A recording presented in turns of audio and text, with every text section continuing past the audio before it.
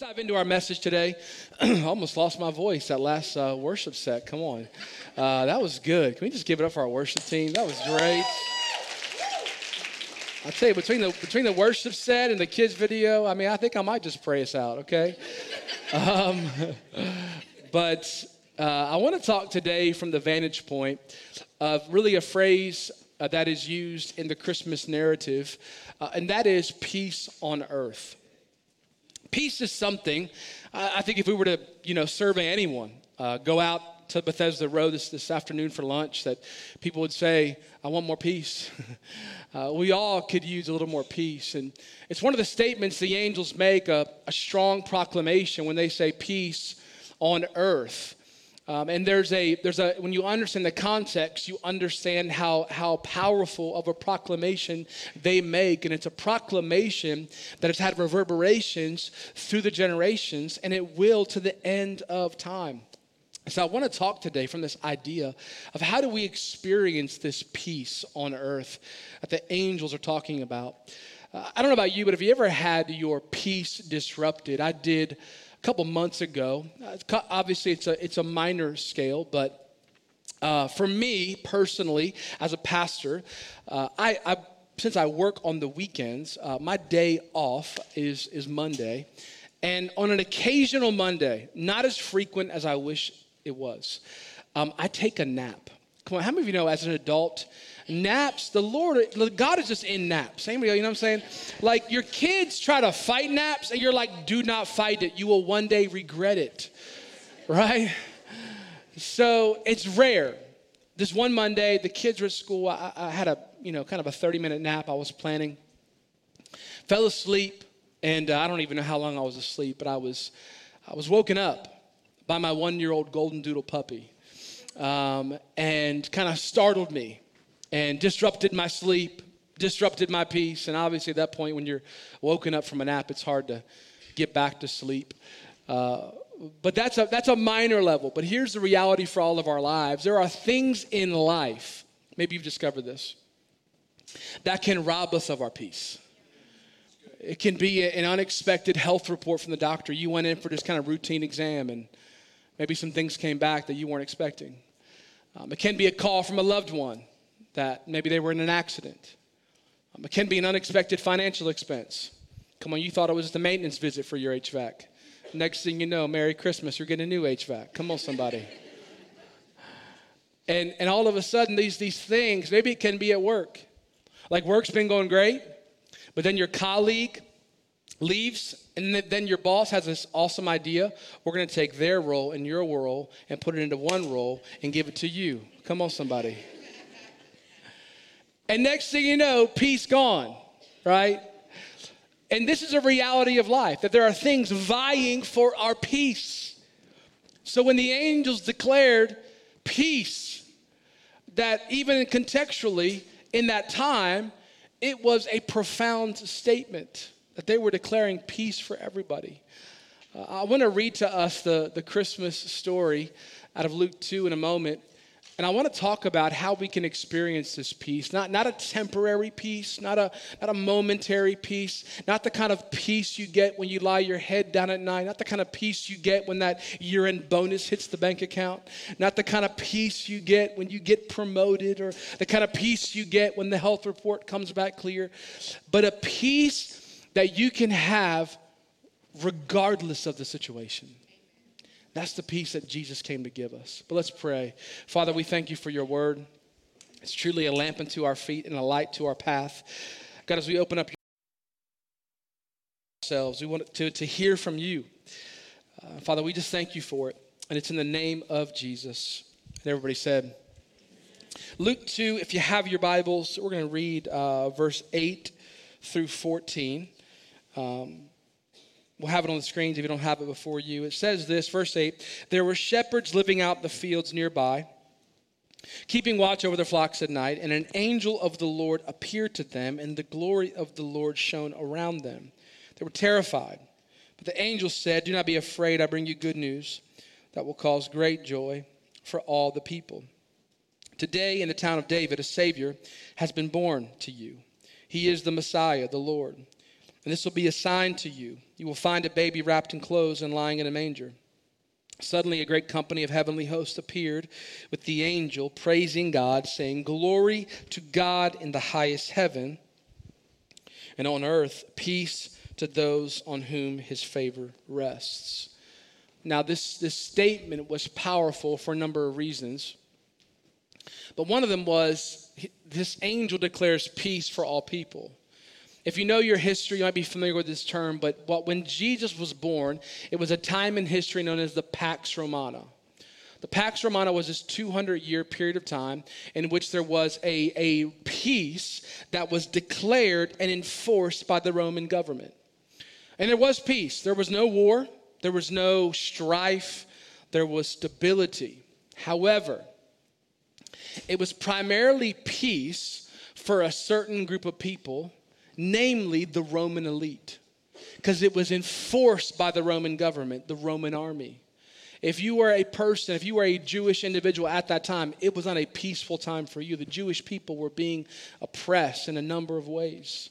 So when these angels appear and they declare peace on earth, the shepherds may have been like, "Hey, angels, have you checked the Twitter feed recently?" Or I guess it's X now. "Hey, angels, have you watched the news? Have you seen what Caesar's doing? It's not peace for us," these Jewish men would have said. But the peace the angels were proclaiming was far deeper. They weren't coming to give them peace from the oppression of Caesar. They weren't coming to give them the peace of a stable economy for the Jewish people. No, a far deeper peace, a far more impactful peace, a peace not just for the Jewish people, but for all people that they came to give in the form of the birth of Jesus. And that is the gift of Christmas, the gift of peace that Jesus came to give.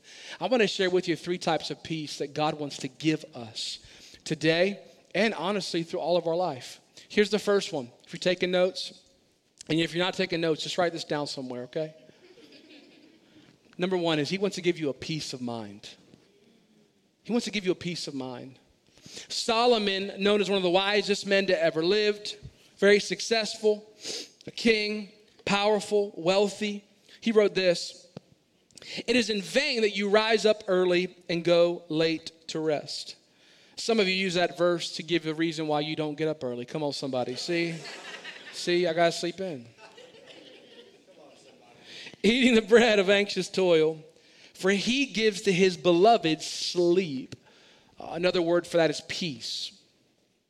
So Solomon's making an observation in his own life and looking at culture.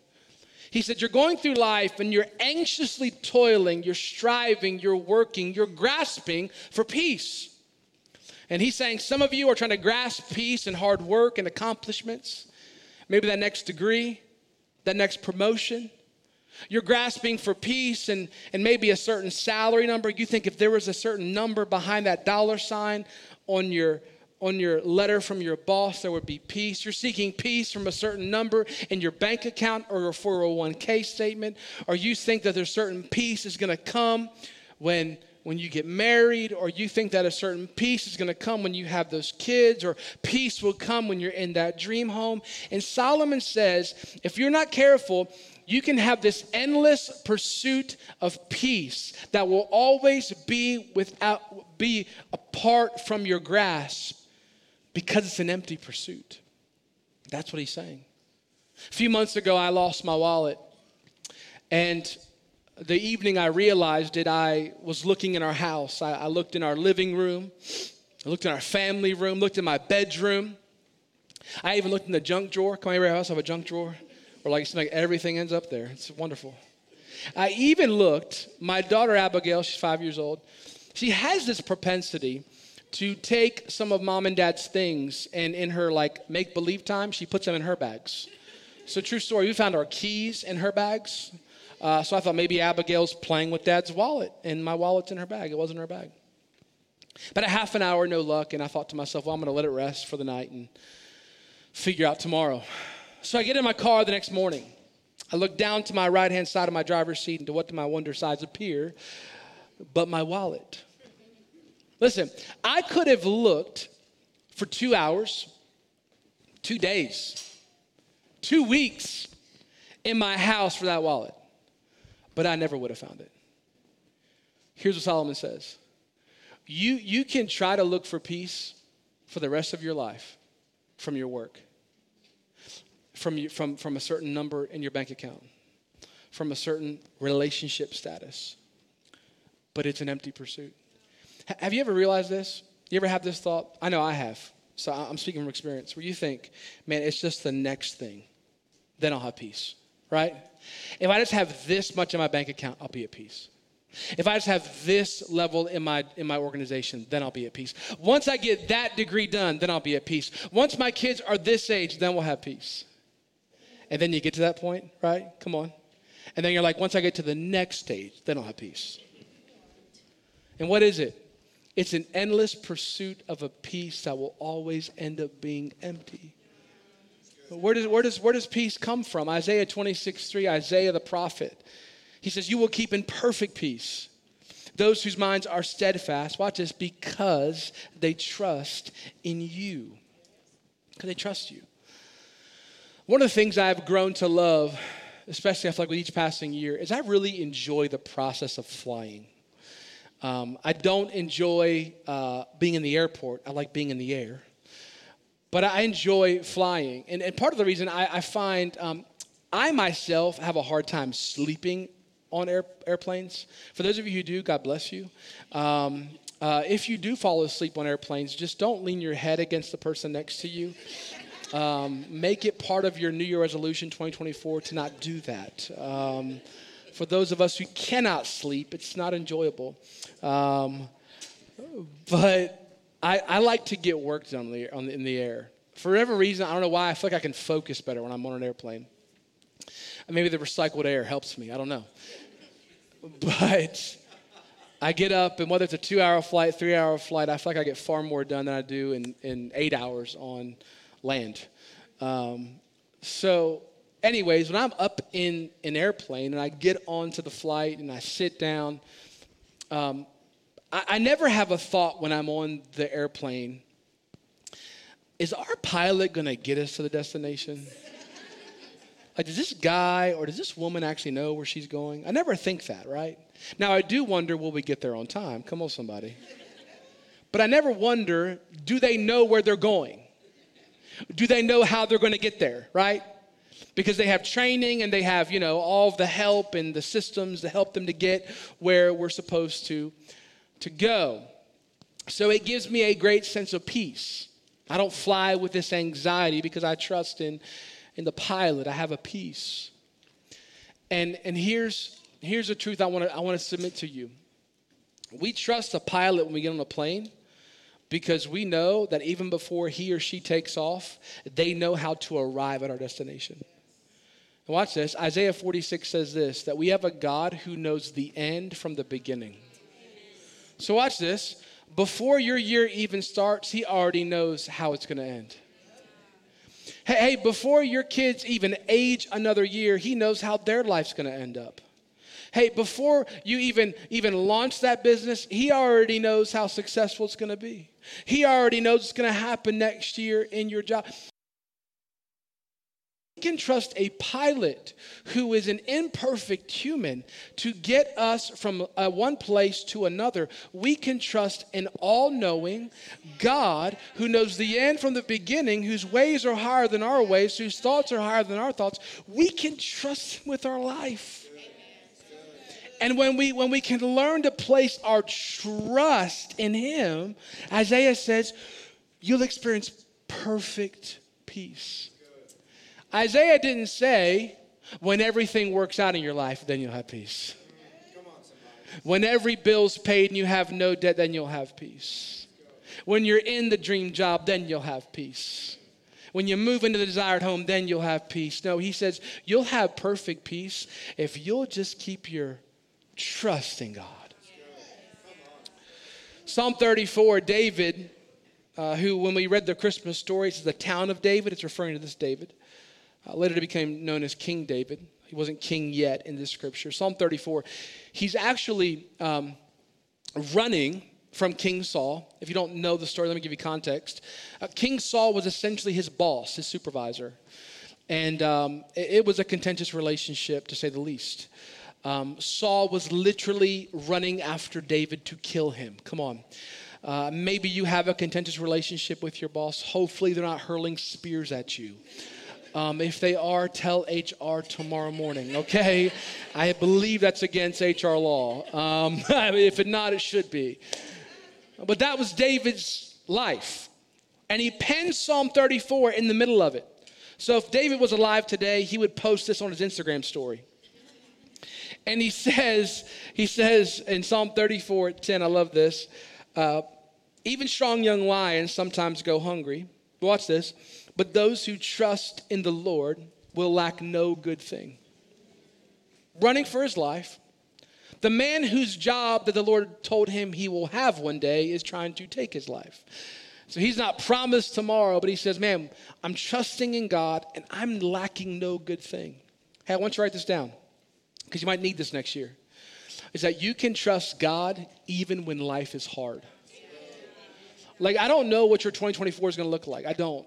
And here's what I'm not going to do. I'm not going to tell you that 2024 is going to be a year of just easy and light, because I don't know. But I know this, that regardless of whatever hard you face, you can have peace by trusting in God, because those who trust in God will lack no good thing. Well, Pastor, how do I apply this practically, right? What's this mean to trust God? That's great, but how do I do this tomorrow morning? Well, let's look at Jesus, Matthew 6. I love this conversation he has with his disciples. For he's speaking about anxiety and worry, and he says it so plainly. He says, do not worry about what shall we eat, what shall we drink, what shall we wear. For the pagans or those who are far from me run after these things. But your heavenly Father knows you need them. But seek first his kingdom and his righteousness, and all these things will be given to you as well. Watch this. Therefore, do not worry about tomorrow. Now, I'm going to be honest with you. If anybody else other than Jesus said this, I would say that's too good to be true. Right? Just don't worry. Don't worry about that business and you're in the red another month. Hey, don't worry about your child having those struggles at school and you're concerned. Hey, don't worry about that negative health report. Hey, don't worry about that sick relative, right? But it's Jesus, the Son of God, the sinless one, the one who gave his life for you and me. I think we can trust his words. So he's not flippantly just saying words to placate you. He is saying powerful truth. He's saying, listen, the key to not worrying, put it this way, the key to peace for next year is put God first. That's what he says. You just put him first. He says, your heavenly Father knows what you need if you just put him first. For some of you, here's my challenge for you. And here's my question for you. Is God first in your life? And just be honest with yourself and God. This morning someone told me, he said, Pastor, a couple years ago, I was passionate for God. He said, my family and I were faithful to church, and I was seeking God, prayer and script, all of it.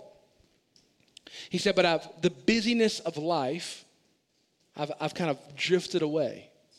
Haven't been in church in several years. I've been far from God. And I thought to myself, you know what I found personally, as well as in pastoring people, is that typically is how it happens for most of us.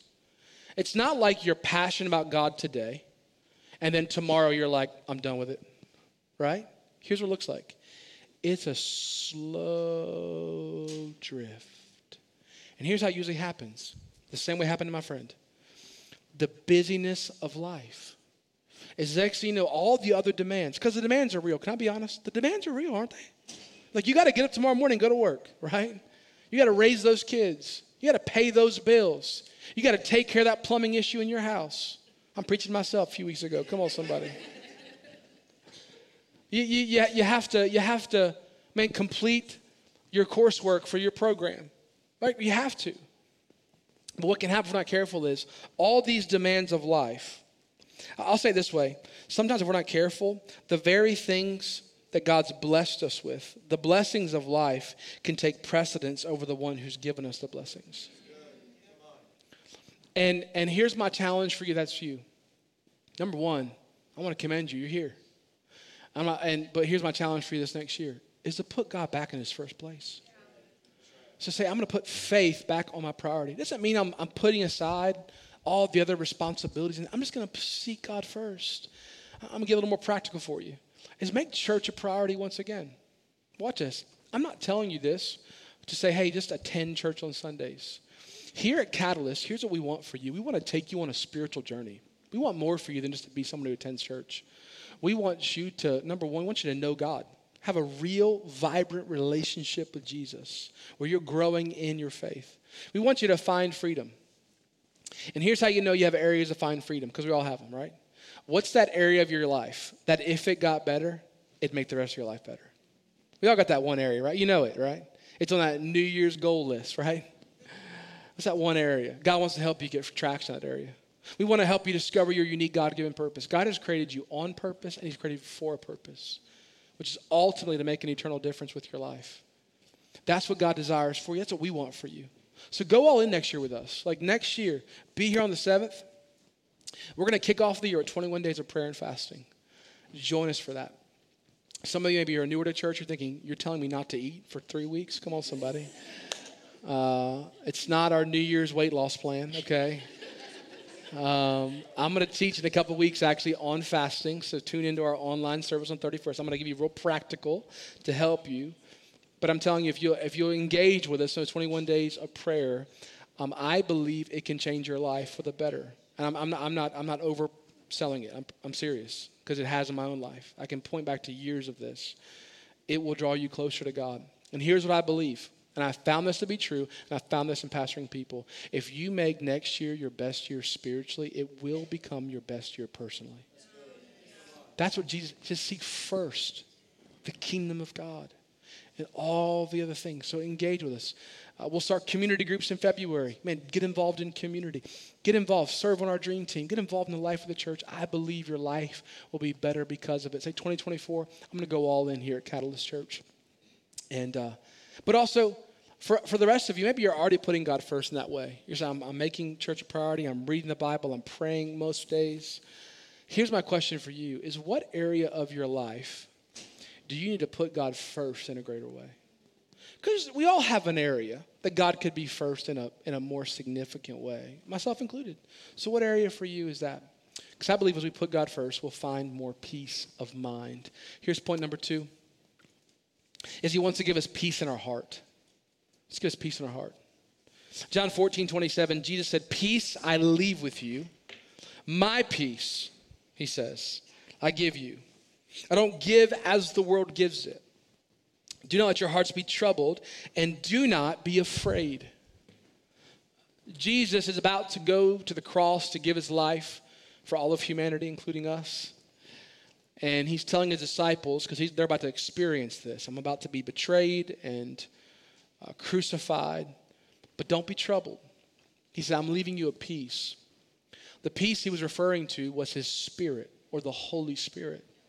He said, I'm leaving you, that I'll always be with you. That's why he's God Emmanuel. He's God with us. He's with us through his Spirit.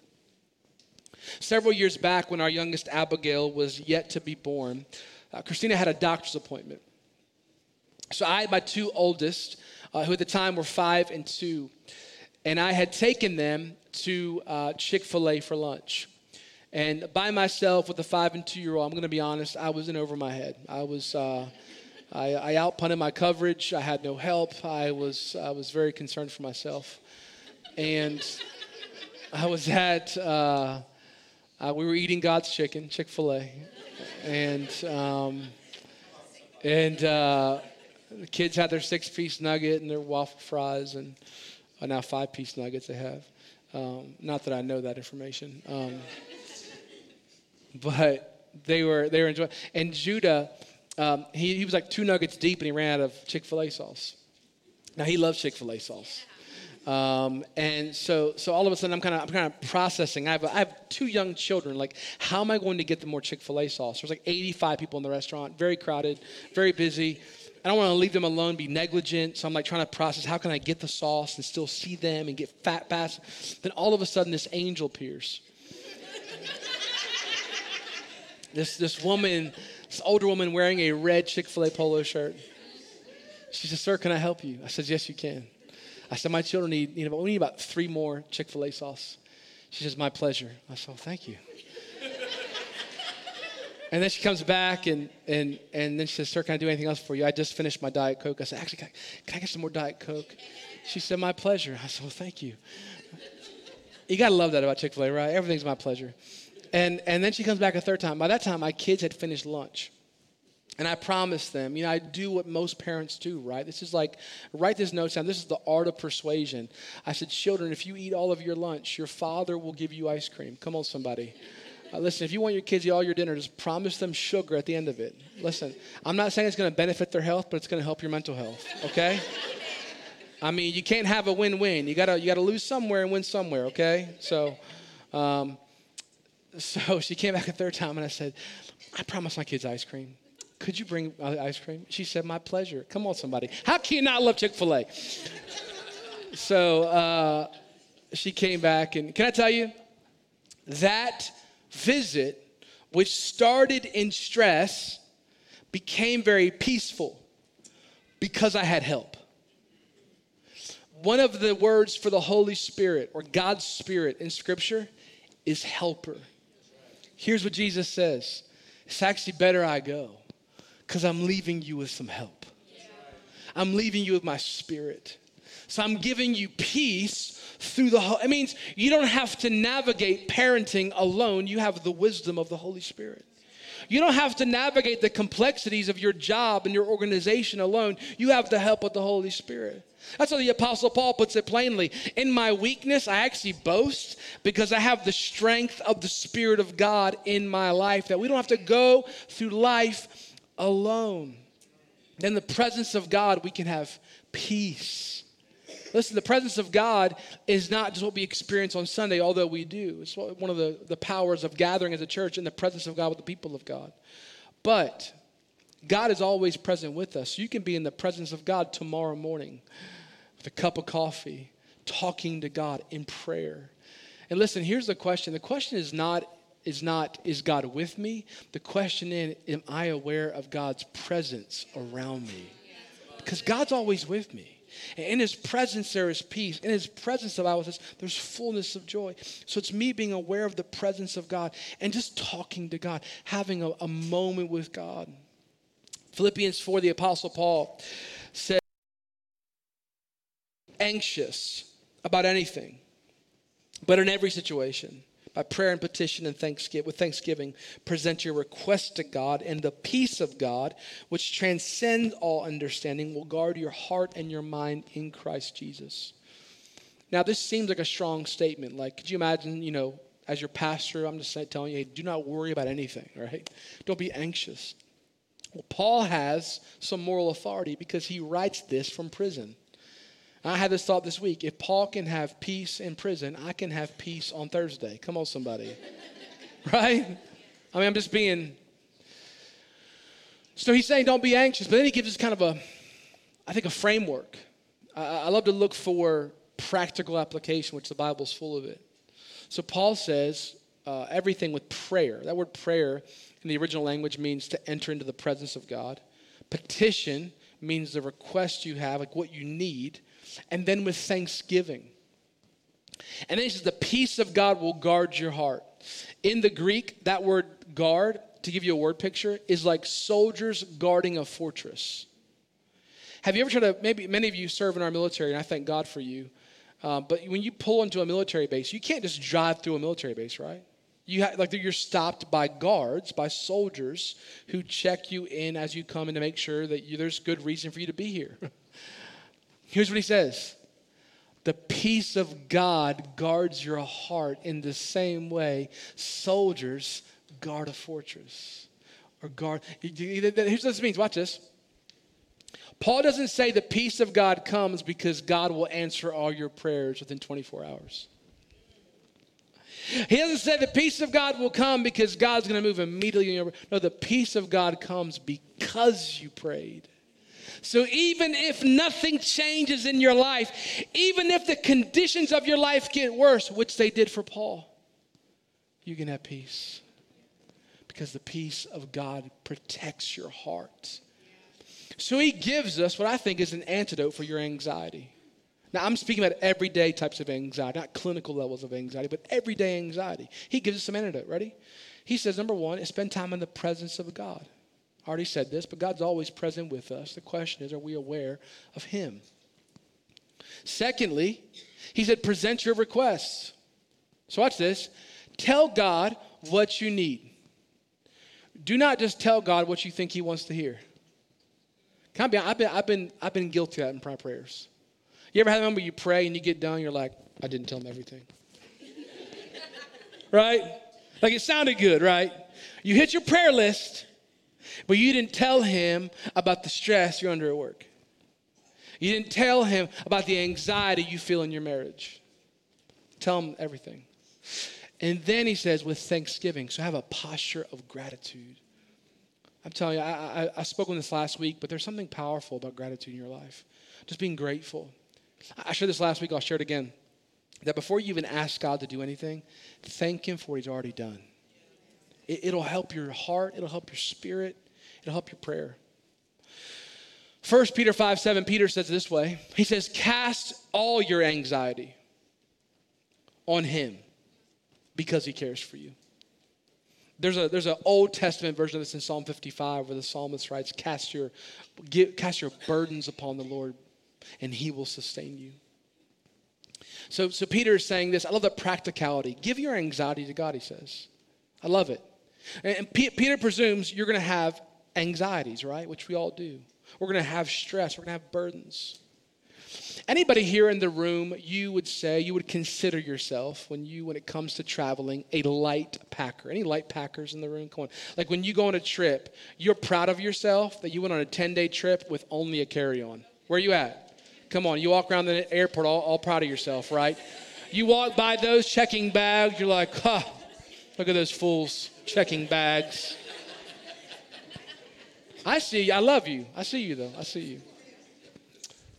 Where are my prepared packers? Where are you at? Come on, somebody. I am you. I am you. Come on. Here's my worst fear. One of my worst fears. Ready? Is running out of socks in a foreign city. Because I don't know where to buy socks. And then what if I don't get the right socks? Because socks are important. I think socks are one of the most undervalued parts of our clothing because you are literally standing on your socks all day. So if you don't have good socks, your day's shot. It can ruin your whole trip, right? So if I have a 4-day trip, I pack 8 days worth of socks. Because I might step on a nail. I might get my feet wet, right? And then I don't know what the climate's like because we live in the D.C. area, right? It's 65 one day, 22 the next. Come on, somebody. Welcome to December in D.C., right? So I'll wear sweatshirts and T-shirts because you don't know what's going to happen. And then I don't know if I'm feeling casual or classy, so I'll bring my J's and I'll bring dress shoes and who knows, I'll bring some boots, right? You got to be prepared. Where are you at? You see, this is my service. You're with me, okay? 8:30 was full of light packers. I was like, I can't believe it. I was all alone. Listen, you light packers make room on the plane for us prepared packers. And thank you in advance when you forgot your toothbrush and we hooked you up. Come on, somebody. You're welcome when you're like, oh, I forgot socks. It's okay, I got 17, right? You're welcome in advance, So Christina and I had a trip this summer where we were gone for 6 days. And we're actually going to 2 different places, and 2 different climates. So we packed. Now Christina won't admit this, but she's not in this service, so I can tell you the truth. Don't tell her I said this.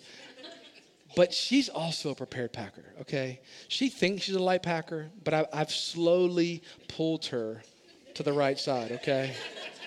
Now, she's not to my level yet, but, we all have goals, right?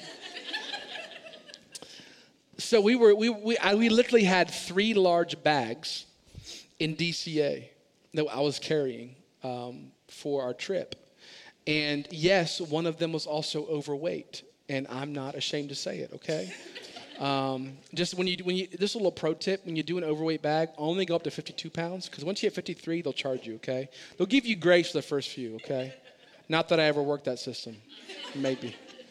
So I'm pulling the bags, and I'm struggling, right? In fact, this is how significant it is. My Apple Watch is like, "Are you working out right now?" I was like, "Well, yes, I am. Count those steps."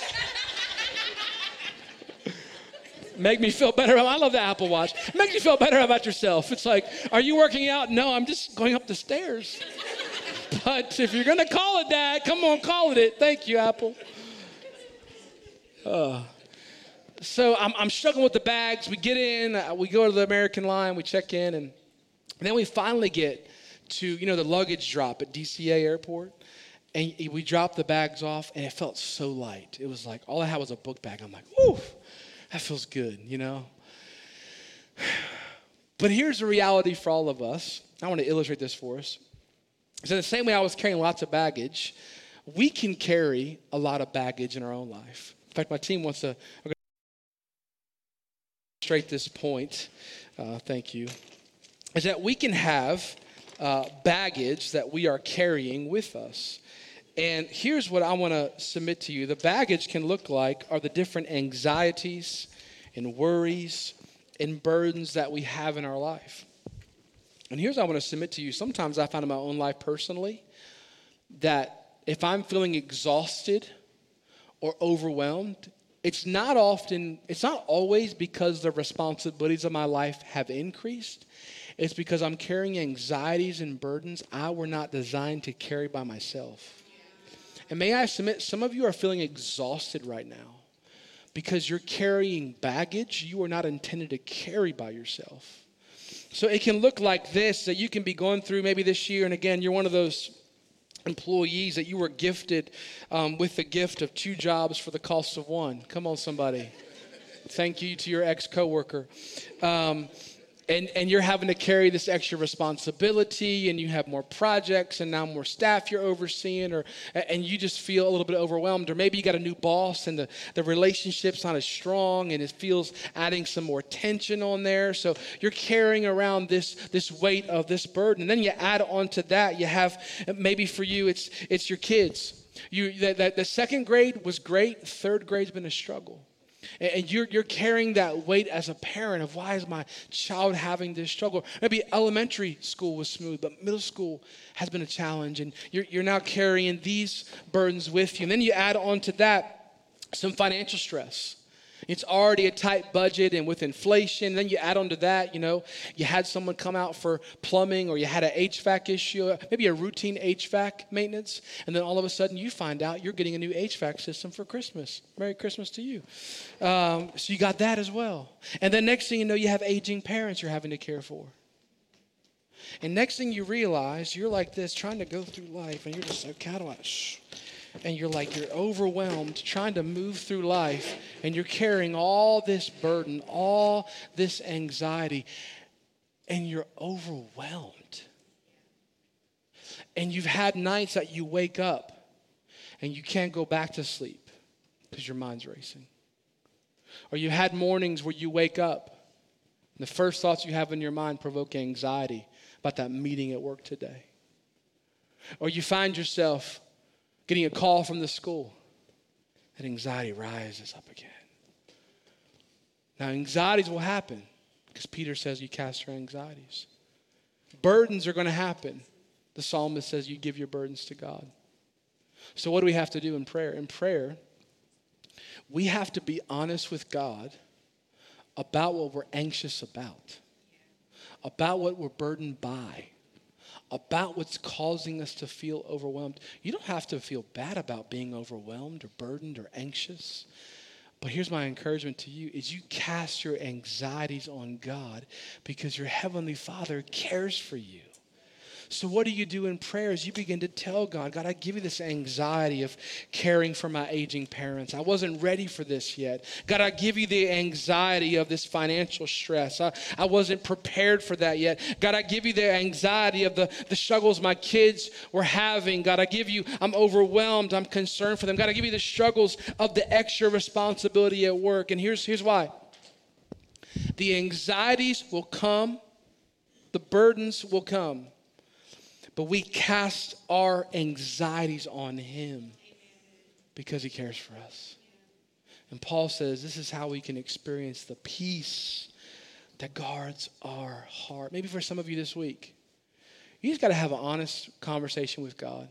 That's how you start your morning tomorrow. Just have an honest conversation with God. Like maybe for some of you, even just this time of year, right? Your kids are home from school. You have all this work pressure. Plus you have all the Christmas. And it can just feel like, man, just give those burdens to God because he cares for you. Amen? He wants to give you peace in your heart. This last and final piece is perhaps the most important. And that is peace with God. Peace with God. Isaiah 59:2 says, he says, it is your sins that have cut you off from God. Because of your sin, he has turned away and will not listen anymore. Here's what the Bible tells us. That your sin, my sin, all of our sin, which sins, mistakes, which we've all had. Every prideful moment you've had. Every time greed gripped your heart. Every time you had a lustful thought. Every time you knew the right thing to do, but you didn't do it. It says that our sin separates us from God. That we have imposed a conflict on our relationship with God because of our sin. And here's why. Because the Bible says he is a holy and perfect God. And in our imperfections and our sin, we cannot approach him. So what that means is that we needed a mediator to resolve the conflict. Romans 5:1 says we have been justified through faith. We have peace with God through our Lord Jesus Christ. So Paul says we can have peace by faith in Christ. Growing up, my sister, I have two older sisters, and the one closest to me, we would have a lot of sibling rivalry. And oftentimes that conflict could not be resolved by herself. In fact, I was recalling in preparation for this message one particular time. I was probably like an adolescent preteen. She was a late teen. And we decided this cannot be resolved without mom. Come on. It's that phrase you hear in every home. I'm going to get mom. Come on, somebody. And we waited for mom to come home. And mom, as she always would, resolved the conflict. We needed a mediator. Here's what the Bible says. Because of your sin, you in and of your own efforts could never resolve the conflict you have with God. Because the Bible says even one sin will permanently breaks the relationship, which all of us have. And you couldn't do enough good things. You couldn't become moral enough. You couldn't work your way up to enough integrity. There's no form of self-righteousness that would ever give you the opportunity to come into the presence of Almighty God. And we say in the Old Testament, they had to make sacrifices for their sins. Because of that, we needed a mediator, and our mediator is Jesus. In fact, in his birth, it actually was pointing to his mediation act, his death. Let me give you context. The Bible says he was born in a manger. And we see those nativity scenes, and we see that little manger. A manger was a feeding trough. It was used for animals. Let me dive a little bit deeper. Historical context. When Jesus was born was the time of year when the shepherds the angels appeared to were raising young lambs to be offered for sacrifice. And here's what the shepherds would do. Before the lambs got old enough, they would take the lambs and they would place them in a manger to be prepared for their sacrifice. So when the shepherds show up to the scene and they see a baby, a human baby, lying in a manger, it spoke to them what John said in John 1:29 when he first saw Jesus.